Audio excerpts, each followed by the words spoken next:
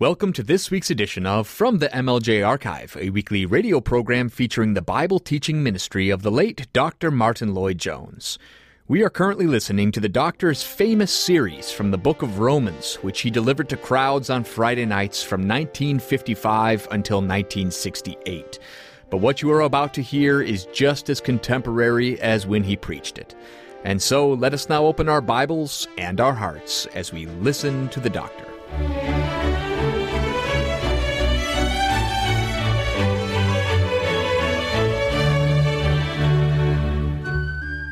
Well, now let us return to the matter that's before us, which is this great and important statement which is found in the 9th chapter of Paul's epistle to the Romans. And I'd better read again from verse 19 to verse 24. Thou wilt say then unto me, why doth he yet find fault? For who hath resisted his will? Nay, but, O men, who art thou that repliest against God? Shall the thing formed say to him that formed it, why hast thou made me thus?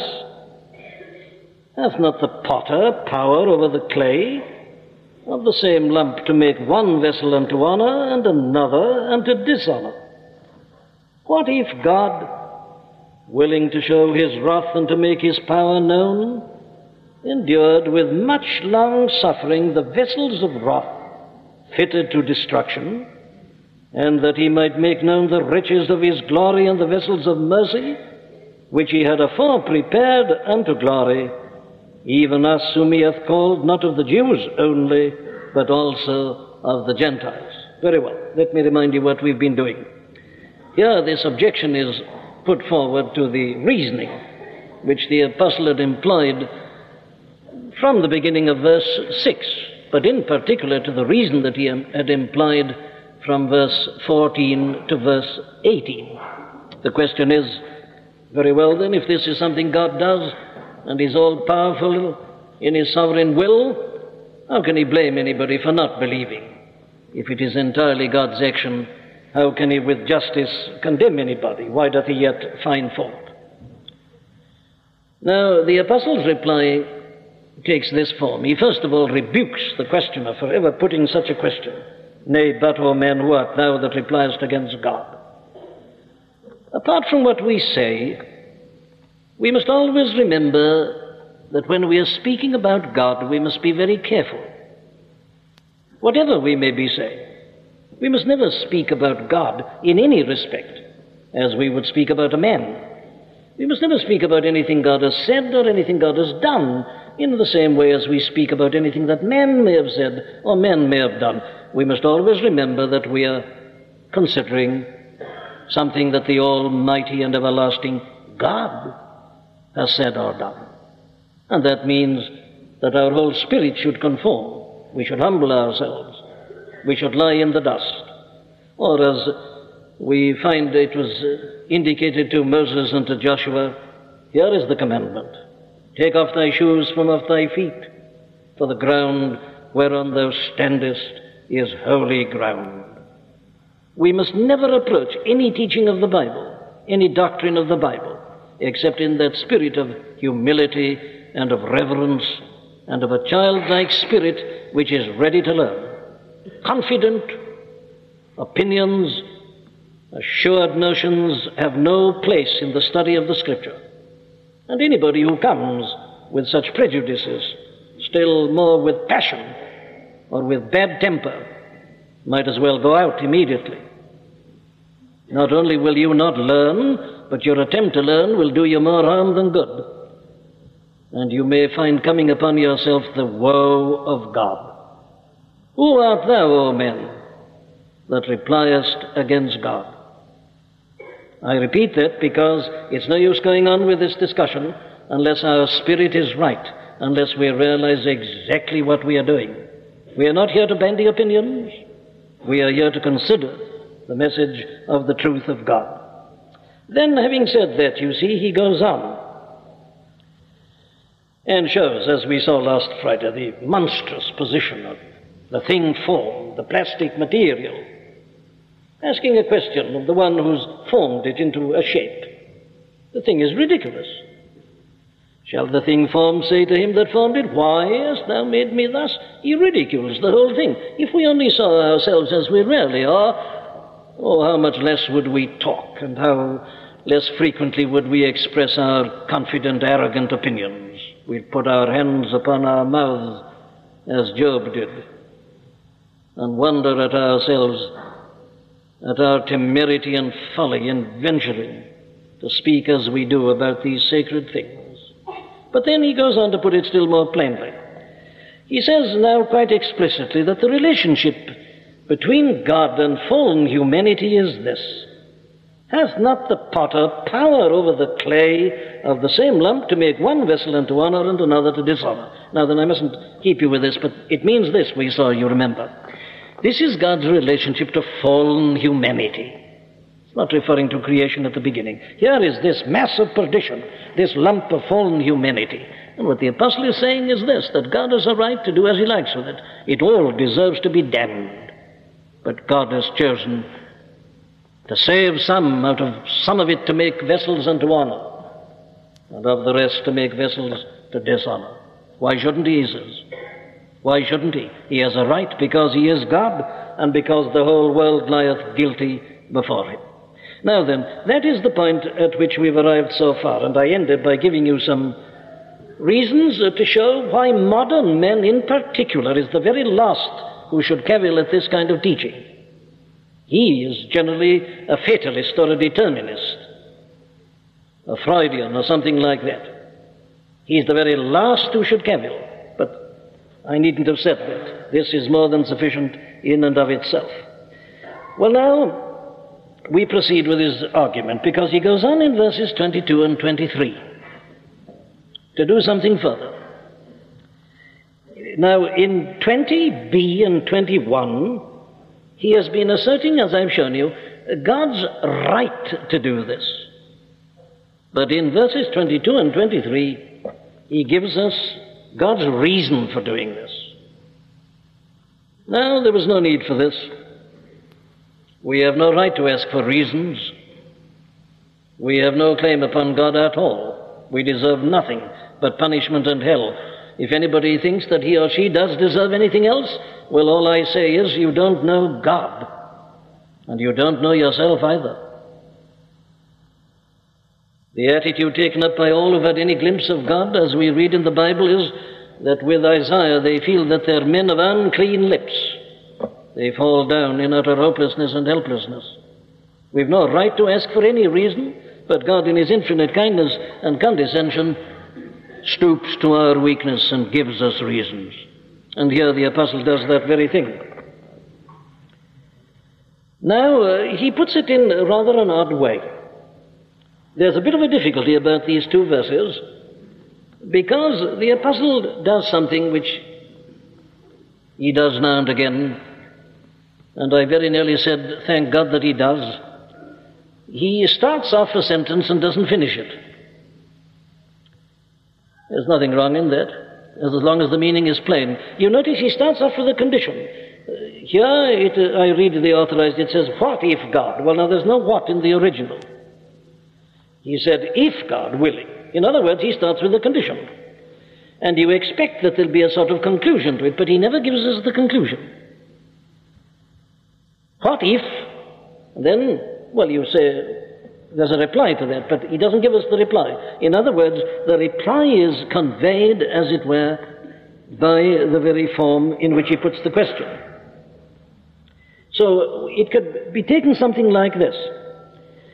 If God has done this, what can men reply against it? That's what he's really saying. And sometimes you can make a question like that more dramatic by not supplying the answer. You start with your condition, but you don't supply the conclusion. And so it's in a still more arresting manner before you. What he's saying is, what objection can there be to that? Now then, let's look exactly at his statement and what he's saying. Taking the two verses together, the apostle is making this statement, that the reason for God's action in hardening some and in punishing others in hardening some and punishing them, and in showing mercy and compassion to others and saving them, is that his own glory and his own being might be made known and might be manifested. And he says that both aspects of God's action do that, and that they both do it at the same time. Now there's the general statement. But you see, he divides it up into two. In verse 22, we have the manifestation of God's wrath. In verse 23, we have the manifestation of God's mercy. Well, now let's look at this statement. It's the most important one. Verse 22 is the wrath aspect of this. And he starts off by saying, what if God, willing to show his wrath? Now, this word willing is really not a good translation here. It really means wishing, and it's even stronger than that. It could be translated, what if God inclined to? And then even that isn't strong enough, because it means a deep and a strong desire. Now that's the real translation of the word willing. Now, a German commentator of the last century, I think, has put this very well. He's paraphrased it by putting it like this: notwithstanding that his holy will disposes him not to leave unmanifested his wrath and his power. Now that's a very good way of putting it. It's a paraphrase, but it does bring out the meaning. Notwithstanding that his holy will disposes him, and it disposes him very strongly. It is the whole of his nature that disposes him to this. Now that's exactly what the apostle is saying. God, with this whole disposal or disposition of his nature to do this, nevertheless. Now let's bear that in mind, therefore. Now, the apostle is asserting, therefore, that everything in God, because he is God, because of his holy nature, because of his just and righteous and holy character, everything is in God, hates sin. Sin and God are eternal opposites.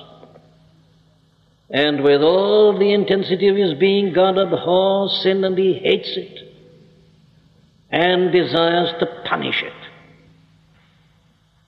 That is something that is of necessity true about God.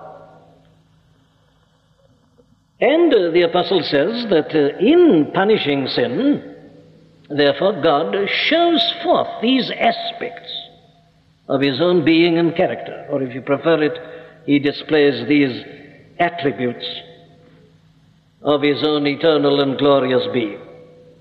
It is in punishing sin and bringing destruction upon those who are sinners finally that God, he says, has made known and does make known his wrath and the power of his wrath.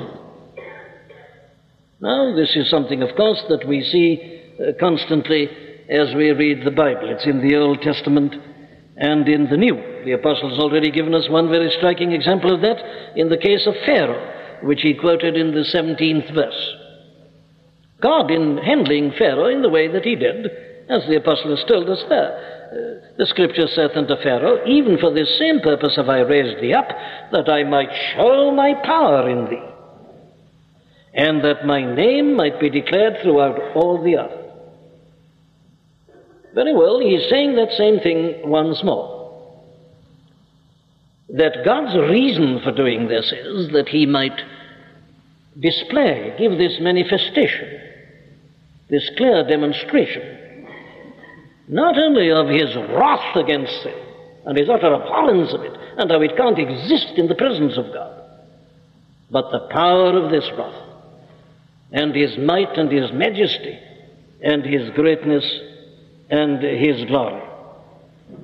Well, of course, that's only one illustration of it. And what the apostle is saying is that in every manifestation of God's wrath upon sin, God is making known his attitude towards sin, his power to punish it, and thereby this fuller manifestation of the glory and the majesty of his person.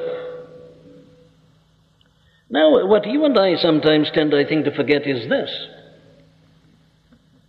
that this aspect of the character and the being of God would never have been known if he did not punish sin. It is by punishing sin that God makes this known. What if God, willing to show his wrath and to make his power known? Now, this is very important, therefore. You see, the apostle is facing this whole problem from the standpoint of the being and the person and the attributes of God's character. And half our troubles, I believe, arise as we are considering this kind of doctrine, that we start with ourselves and we end with ourselves and look at ourselves. Consider God. The truth is that because God is God and because God is what he is, I say it with reverence, there is certain things that God must do. And one of them is he must punish sin. God would not be God if he did not punish sin. His very nature is such that he must. It's the compulsion of his own nature. And what the apostle says, therefore, is that God, in punishing sin, lets us know this about his nature, about his being, and about his attributes. The wrath of God against sin, as this apostle has reminded us in the 17th verse of the first chapter of this great epistle, is already something that has already been revealed. Do you remember? We came across it in the 18th verse. For the wrath of God has been revealed from heaven against all ungodliness and unrighteousness of men who hold the truth in unrighteousness. The ultimate trouble with people who don't believe in the doctrine of the wrath of God is this, that they don't believe the biblical revelation of God. They've got a God of their own creating. You will generally find that people who reject the biblical doctrine of the wrath of God also reject the biblical doctrine of redemption and of salvation. They're quite consistent. If you don't believe in the wrath of God, there's no real need for the sacrifice on Calvary's Hill. It would never have happened. So you see, it is important we should view all these things in the light of the great doctrine of God himself. Very well, says the apostle, here is one thing. Then God has revealed this wrath. He does so in order that he may give us this knowledge concerning himself and his eternal being. Now, you notice that he puts it like this. God, willing to show his wrath and to make his power known, endured with much long suffering the vessels of wrath fitted to destruction. The wrath of God, he says, is shown to the vessels of wrath. What does that mean? Well, it's just a term that which is used very commonly in the Scripture. It means an instrument through which God shows his wrath. Sometimes the expression is used, children of wrath. The apostle says to the Ephesians, among whom we all had our conversation in time past, he says, when we walked according to the lusts of the flesh, fulfilling the desires of the body and of the mind, and we're all the children of wrath, even as others. It's the same kind of idea. He says these are vessels of wrath. They are the instruments or the utensils, as it were, whom God uses to show this. That's the connotation. But the really interesting word here is the word fitted. Now then, let's look at this word. Vessels of wrath fitted to destruction. And I want to show you the real significance and importance of this word.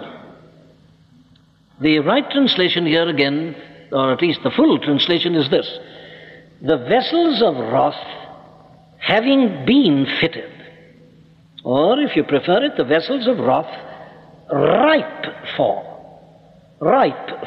destruction. Or, still more loosely, you could say the vessels of wrath, the being ready for destruction. Now, the significance is this, that the apostle does not say that it is God who's fitted them for this. All he says that they have been fitted for destruction. He doesn't tell us who's fitted them for destruction. Why do I make a point of that? Well, for this reason. In the 23rd verse, when you come to the vessels of mercy, what you read is, which he had afore prepared unto glory, namely God. In other words, God has not prepared the vessels of wrath to destruction, but he has prepared the vessels of mercy unto the glory, which you see puts it absolutely into line with what we've seen in our previous exposition. God never created a sinner. God didn't create this lump of fallen humanity. God created men perfect in his own image and likeness. Yes, he created the whole world perfect. It's man who fits himself for destruction, not God.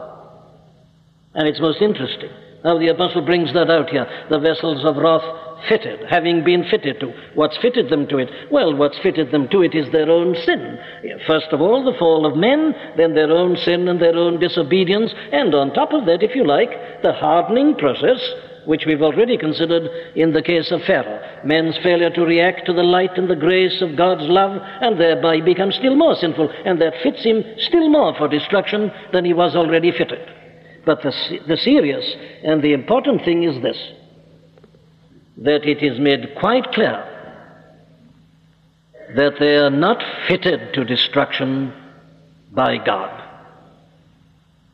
They are fit for destruction, they are ripe for it, but that is entirely as the result of man's sin and disobedience and his rebellion against God. And you notice that what they are fitted for is nothing short of destruction. What the same apostle calls in 2 Thessalonians 1, everlasting destruction from the presence of the Lord.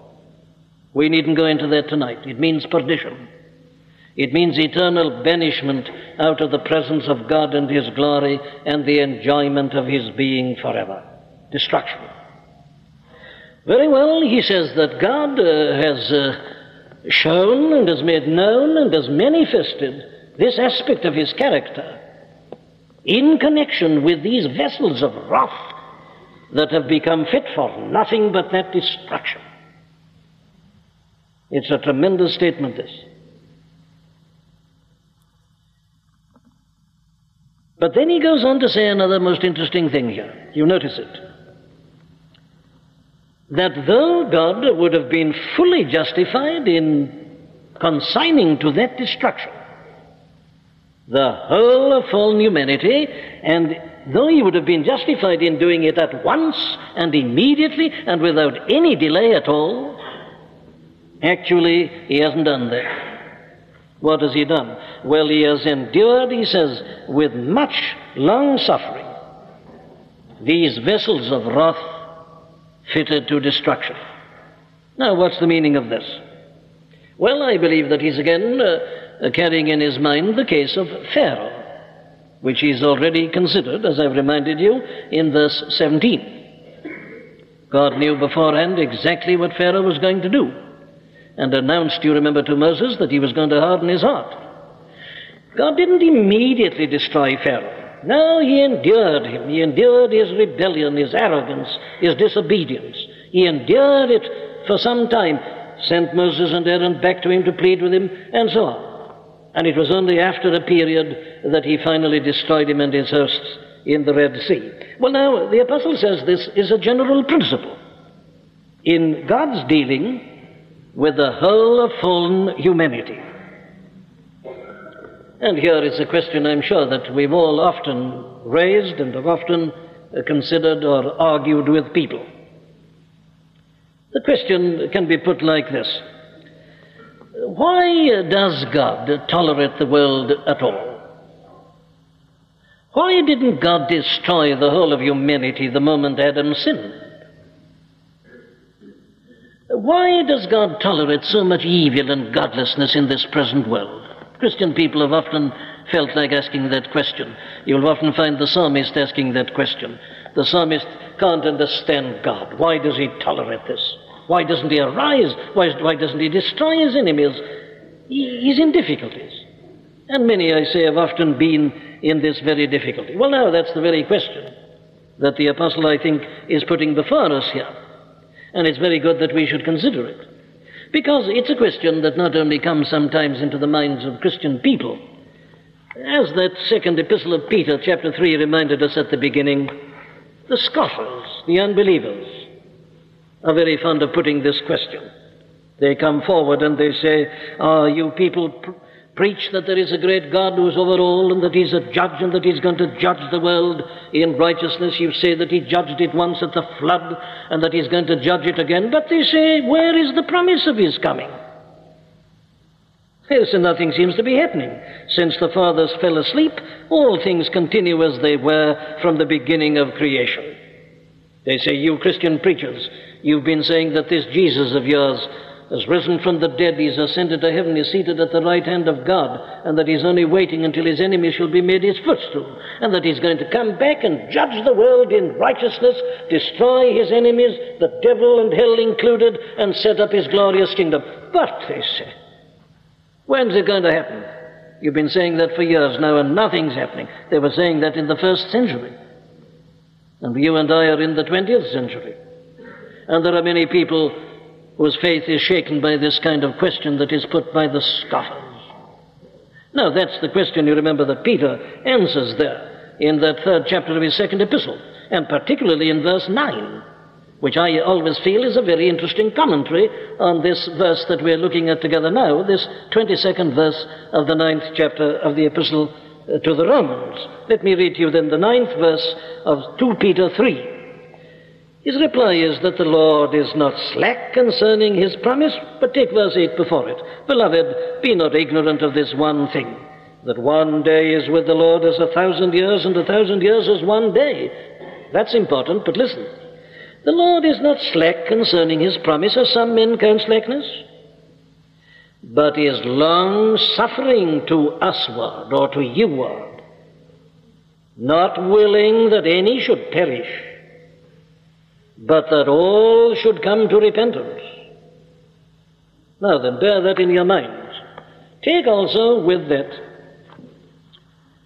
the statement that we already met when we were doing the 2nd chapter, in the 4th verse, which reads like this. This is the epistle to the Romans, chapter 2, verse 4.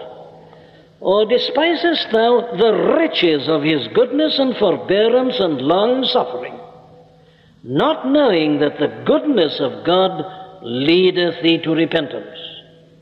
Now, it's a long time ago we discussed that, but we went into it very thoroughly.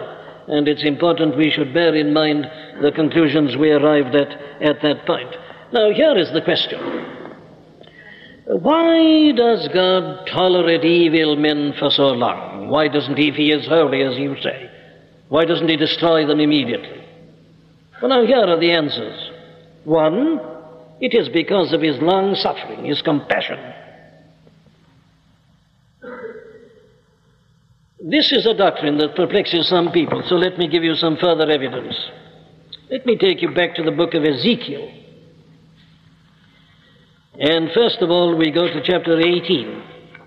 Ezekiel chapter 18, verses 23 and 32. Here is verse 23 in Ezekiel 18. Have I any pleasure at all that the wicked should die, saith the Lord, and not that he should return from his ways and live? Then verse 32.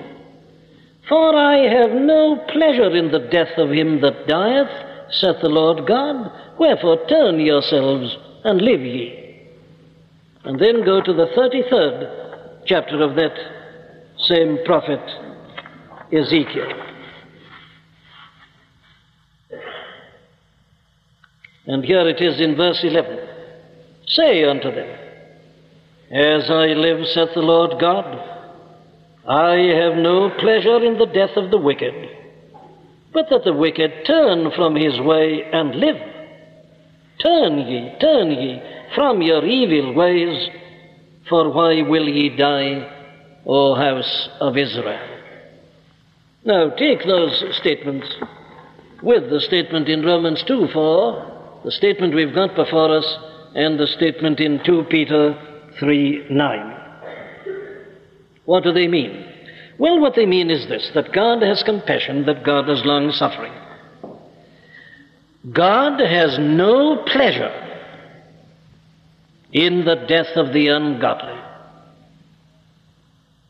God has no desire for the will of the ungodly. He has no pleasure in it. That is perfectly plain and clear. It's explicit in the 3 quotations which I have given you from Ezekiel, and it's there equally plain and explicit in 2 Peter 3:9. Well, how do you reconcile that, says somebody, with the teaching which we have here in Romans 9? And the answer must be this. Those other verses concentrate on what God desires, or what gives God pleasure. But here in Romans 9, we are teaching with what God has willed in the sense of decreeing. God, as God, cannot have any pleasure in the death of a sinner. He can't have pleasure in a sinner at all. The whole notion of sin is displeasing to God. He has no pleasure in that. He has no desire for that. So it is not the desire of God that any should perish. Indeed, it is the desire of God that all should come to repentance. But it is not God's will that all should come to repentance.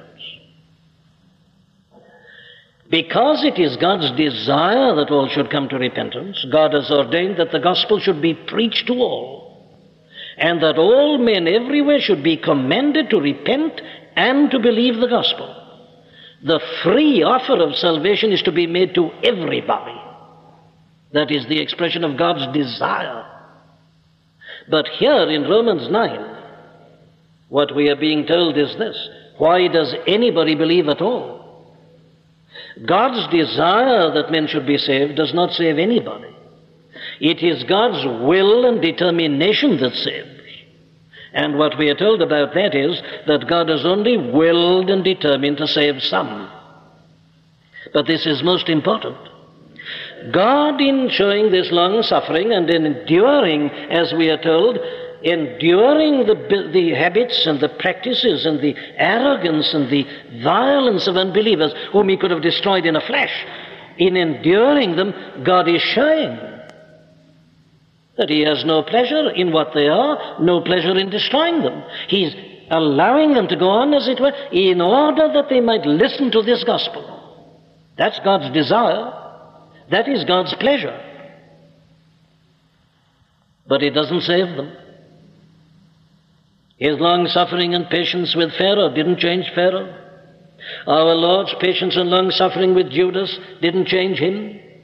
God's long-suffering with this world in which we live, with the whole human race, is not bringing it to belief in the Lord Jesus Christ. But what a demonstration it is of the long-suffering and the patience of God. We'd never know anything about the long-suffering and the patience of God if he didn't withhold his wrath. You see, the verse is really saying this: God, whose whole being urges him to punish sin, held back that urge, as it were, in order that he might show this long-suffering, this endurance, this patience with sinful men. That's exactly what the statement is saying. So that is his first reason for enduring with much long-suffering the evil that is in the world. Now, I do trust that this is really of some help to you. Haven't you often contemplated this question? If God is all-powerful, why doesn't he deal with it? Here's part of the answer. Not willing that any should perish, doesn't desire that, but that all should come unto repentance. Now draw that sharp distinction between what God's pleasure is, what God's desire is, and what God's will is. God never desired that mankind should be lost. God never created men sinful, as I was saying last Friday. God never created sin. So it's not God's desire that any should perish. It gives him no pleasure that they do. Quite the reverse, say these scriptures. The desire and the pleasure are that men should turn and repent, but the fact of the matter is that none do. And so in order to save a single soul, God has got to decide and to determine to save some. That's exactly what this whole chapter is telling us. Very well, there's the first reason for this then, that he may show his long suffering and his compassion. He endured these vessels of wrath that were already ripe for destruction. He didn't wipe them off. He bore with them, and he's doing that with the whole of humanity until this present hour. But then there are further reasons. Here's a second. By enduring like this with long suffering these vessels of wrath, God is, of course, at the same time rendering them quite inexcusable. This, to me, is the most important argument. They're inexcusable, of course, because of the offer of His grace. Have you ever, I wonder, contemplated this question? Why was the Old Testament or the Old Dispensation period such a long one? Whatever your figures may be, whatever figures you accept, whether you accept those of Archbishop Usher or not, it seems to have been at least 4,000 years. Why 4,000 years after the fall, before the birth of our Lord and Savior? Why that long interval? What's your answer to that question? Why do you think that God endured all that we read of in the Old Testament, and you can read of partly in the secular history of the nations of the world? Well, it seems to me there's only one answer. Mankind, from the beginning, has always been self-confident. That's one of the first results of the fall. Man's pride of intellect, pride of understanding, pride in his own power, pride in what he can achieve. And man has always taken the view, as he does now, that he can save himself. See, these modern people who say that a man reads the New Testament, he likes the teaching of Jesus, decides he's going to follow him, that makes him a Christian and all is well. Very well. That's man's self-confidence. That's always been man's trouble. Man has always said that he could save himself, if only we were told what to do. Well, very well, God told him what to do. He gave the law to the children of Israel. There it is in perfection. Others copied it. Not only that, he gave the Greeks full opportunity of producing their great philosophers, elaborating their great teachings, drawing their blueprints of their utopias. Here they are. They're going to put themselves and the whole world right. Well, now, God gave them a thorough opportunity to do it. If He'd stopped it at the beginning, they'd have said, but you didn't give us a chance. You only gave us a year. If you'd given us 10 years, we'd have done it. And then if you'd given them 10, they'd have said, if you'd given us 100, what's 100 years? Then it would have been 1,000. Well, He gave them 4,000. You see, they have no excuse left. God gave the ancient world a full opportunity. As Paul puts it in 1 Corinthians 1, it was when the world by wisdom knew not God, that it pleased God through the foolishness of preaching to save them that believe. Greece and Rome and every other civilization had exhausted itself and had ended in failure. And then God sent His Son. And now it's exactly the same in explanation of the new dispensation in which you and I live. Why all this long interval? Well, there's only one answer. God is going to render condemned humanity utterly speechless at the end. They'll say, but if only we'd heard about it. But He says, you have heard about it. The gospel has been preached now for nearly 2,000 years. The world is without excuse. Any man who goes to hell because he's refusing the way of salvation that's offered him. Every mouth shall be stopped. Nobody will be able to say a word. God's long suffering, giving an opportunity for men and women to hear the message, renders them finally, I say, completely and totally inexcusable. Don't argue with unbelievers about election and predestination. You argue with them about this. Why don't they believe the gospel? That's the thing to argue with them about. Why don't they believe the gospel? That's the problem for them. Why do they continue in sin? Why do they not know that their sins are forgiven? Why have they not been born again? Why not? Here is the offer. Hold them face to face with that. render them inexcusable. And thirdly and lastly this evening, God's reason for enduring with much long suffering these vessels of wrath that are already ripe for destruction is that when the time of their punishment does come, it is made yet and still more striking. Now, we've already seen this in the case of Pharaoh in verse 17. Even for this same purpose have I raised thee up, that I might show my power in thee, and that my name might be declared throughout all the earth, which we interpreted, you remember, like this, that if God had destroyed Pharaoh and his hosts at the first refusal, well, we wouldn't have had those 12 miracles which we have, and it is through them that God showed his power, this overwhelming power, that the whole world spoke about then and has been speaking about ever since.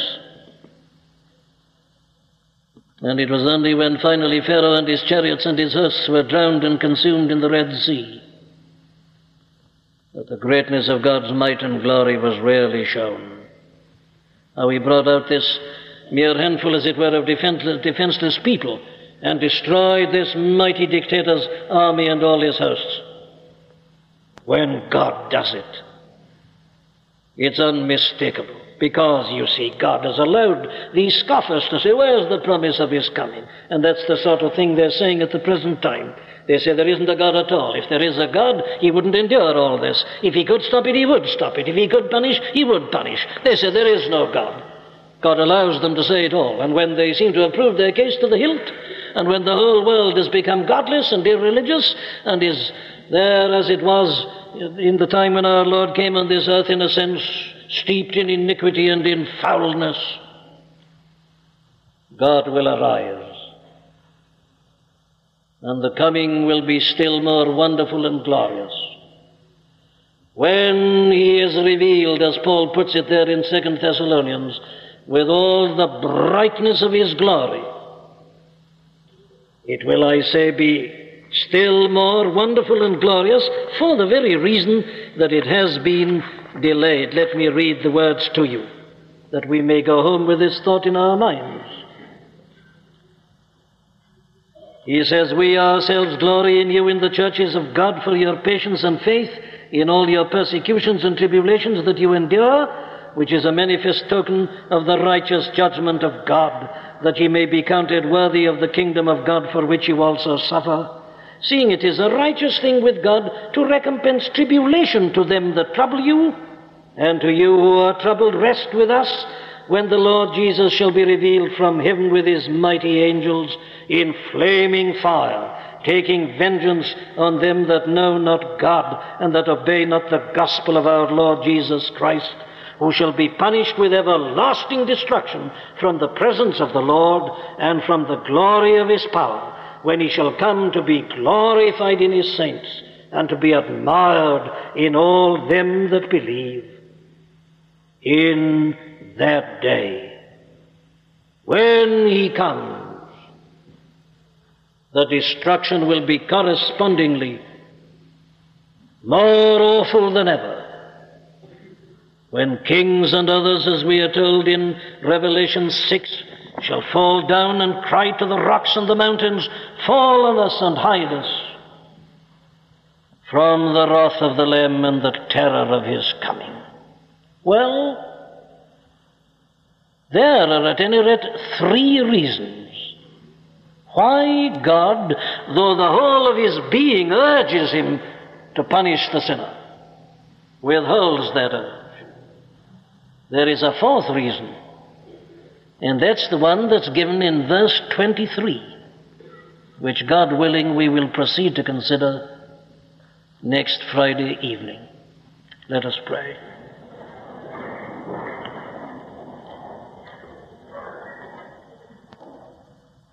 O Lord our God, we come before thee.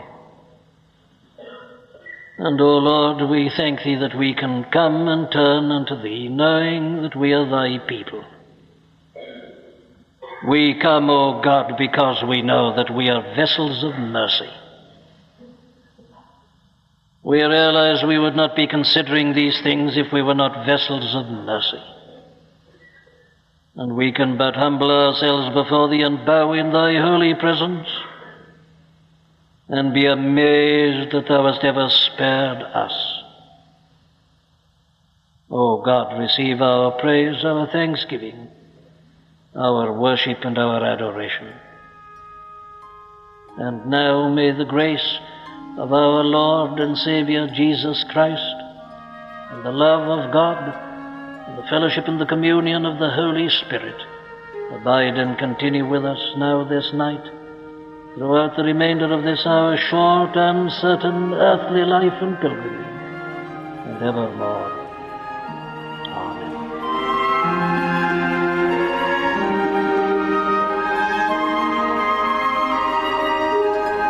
We do hope that you've been helped by the preaching of Dr. Martyn Lloyd-Jones. The MLJ Trust retains exclusive copyright ownership to all audio files of Dr. Lloyd-Jones' sermons, including all derivatives such as translations, modifications, or edited versions of the files.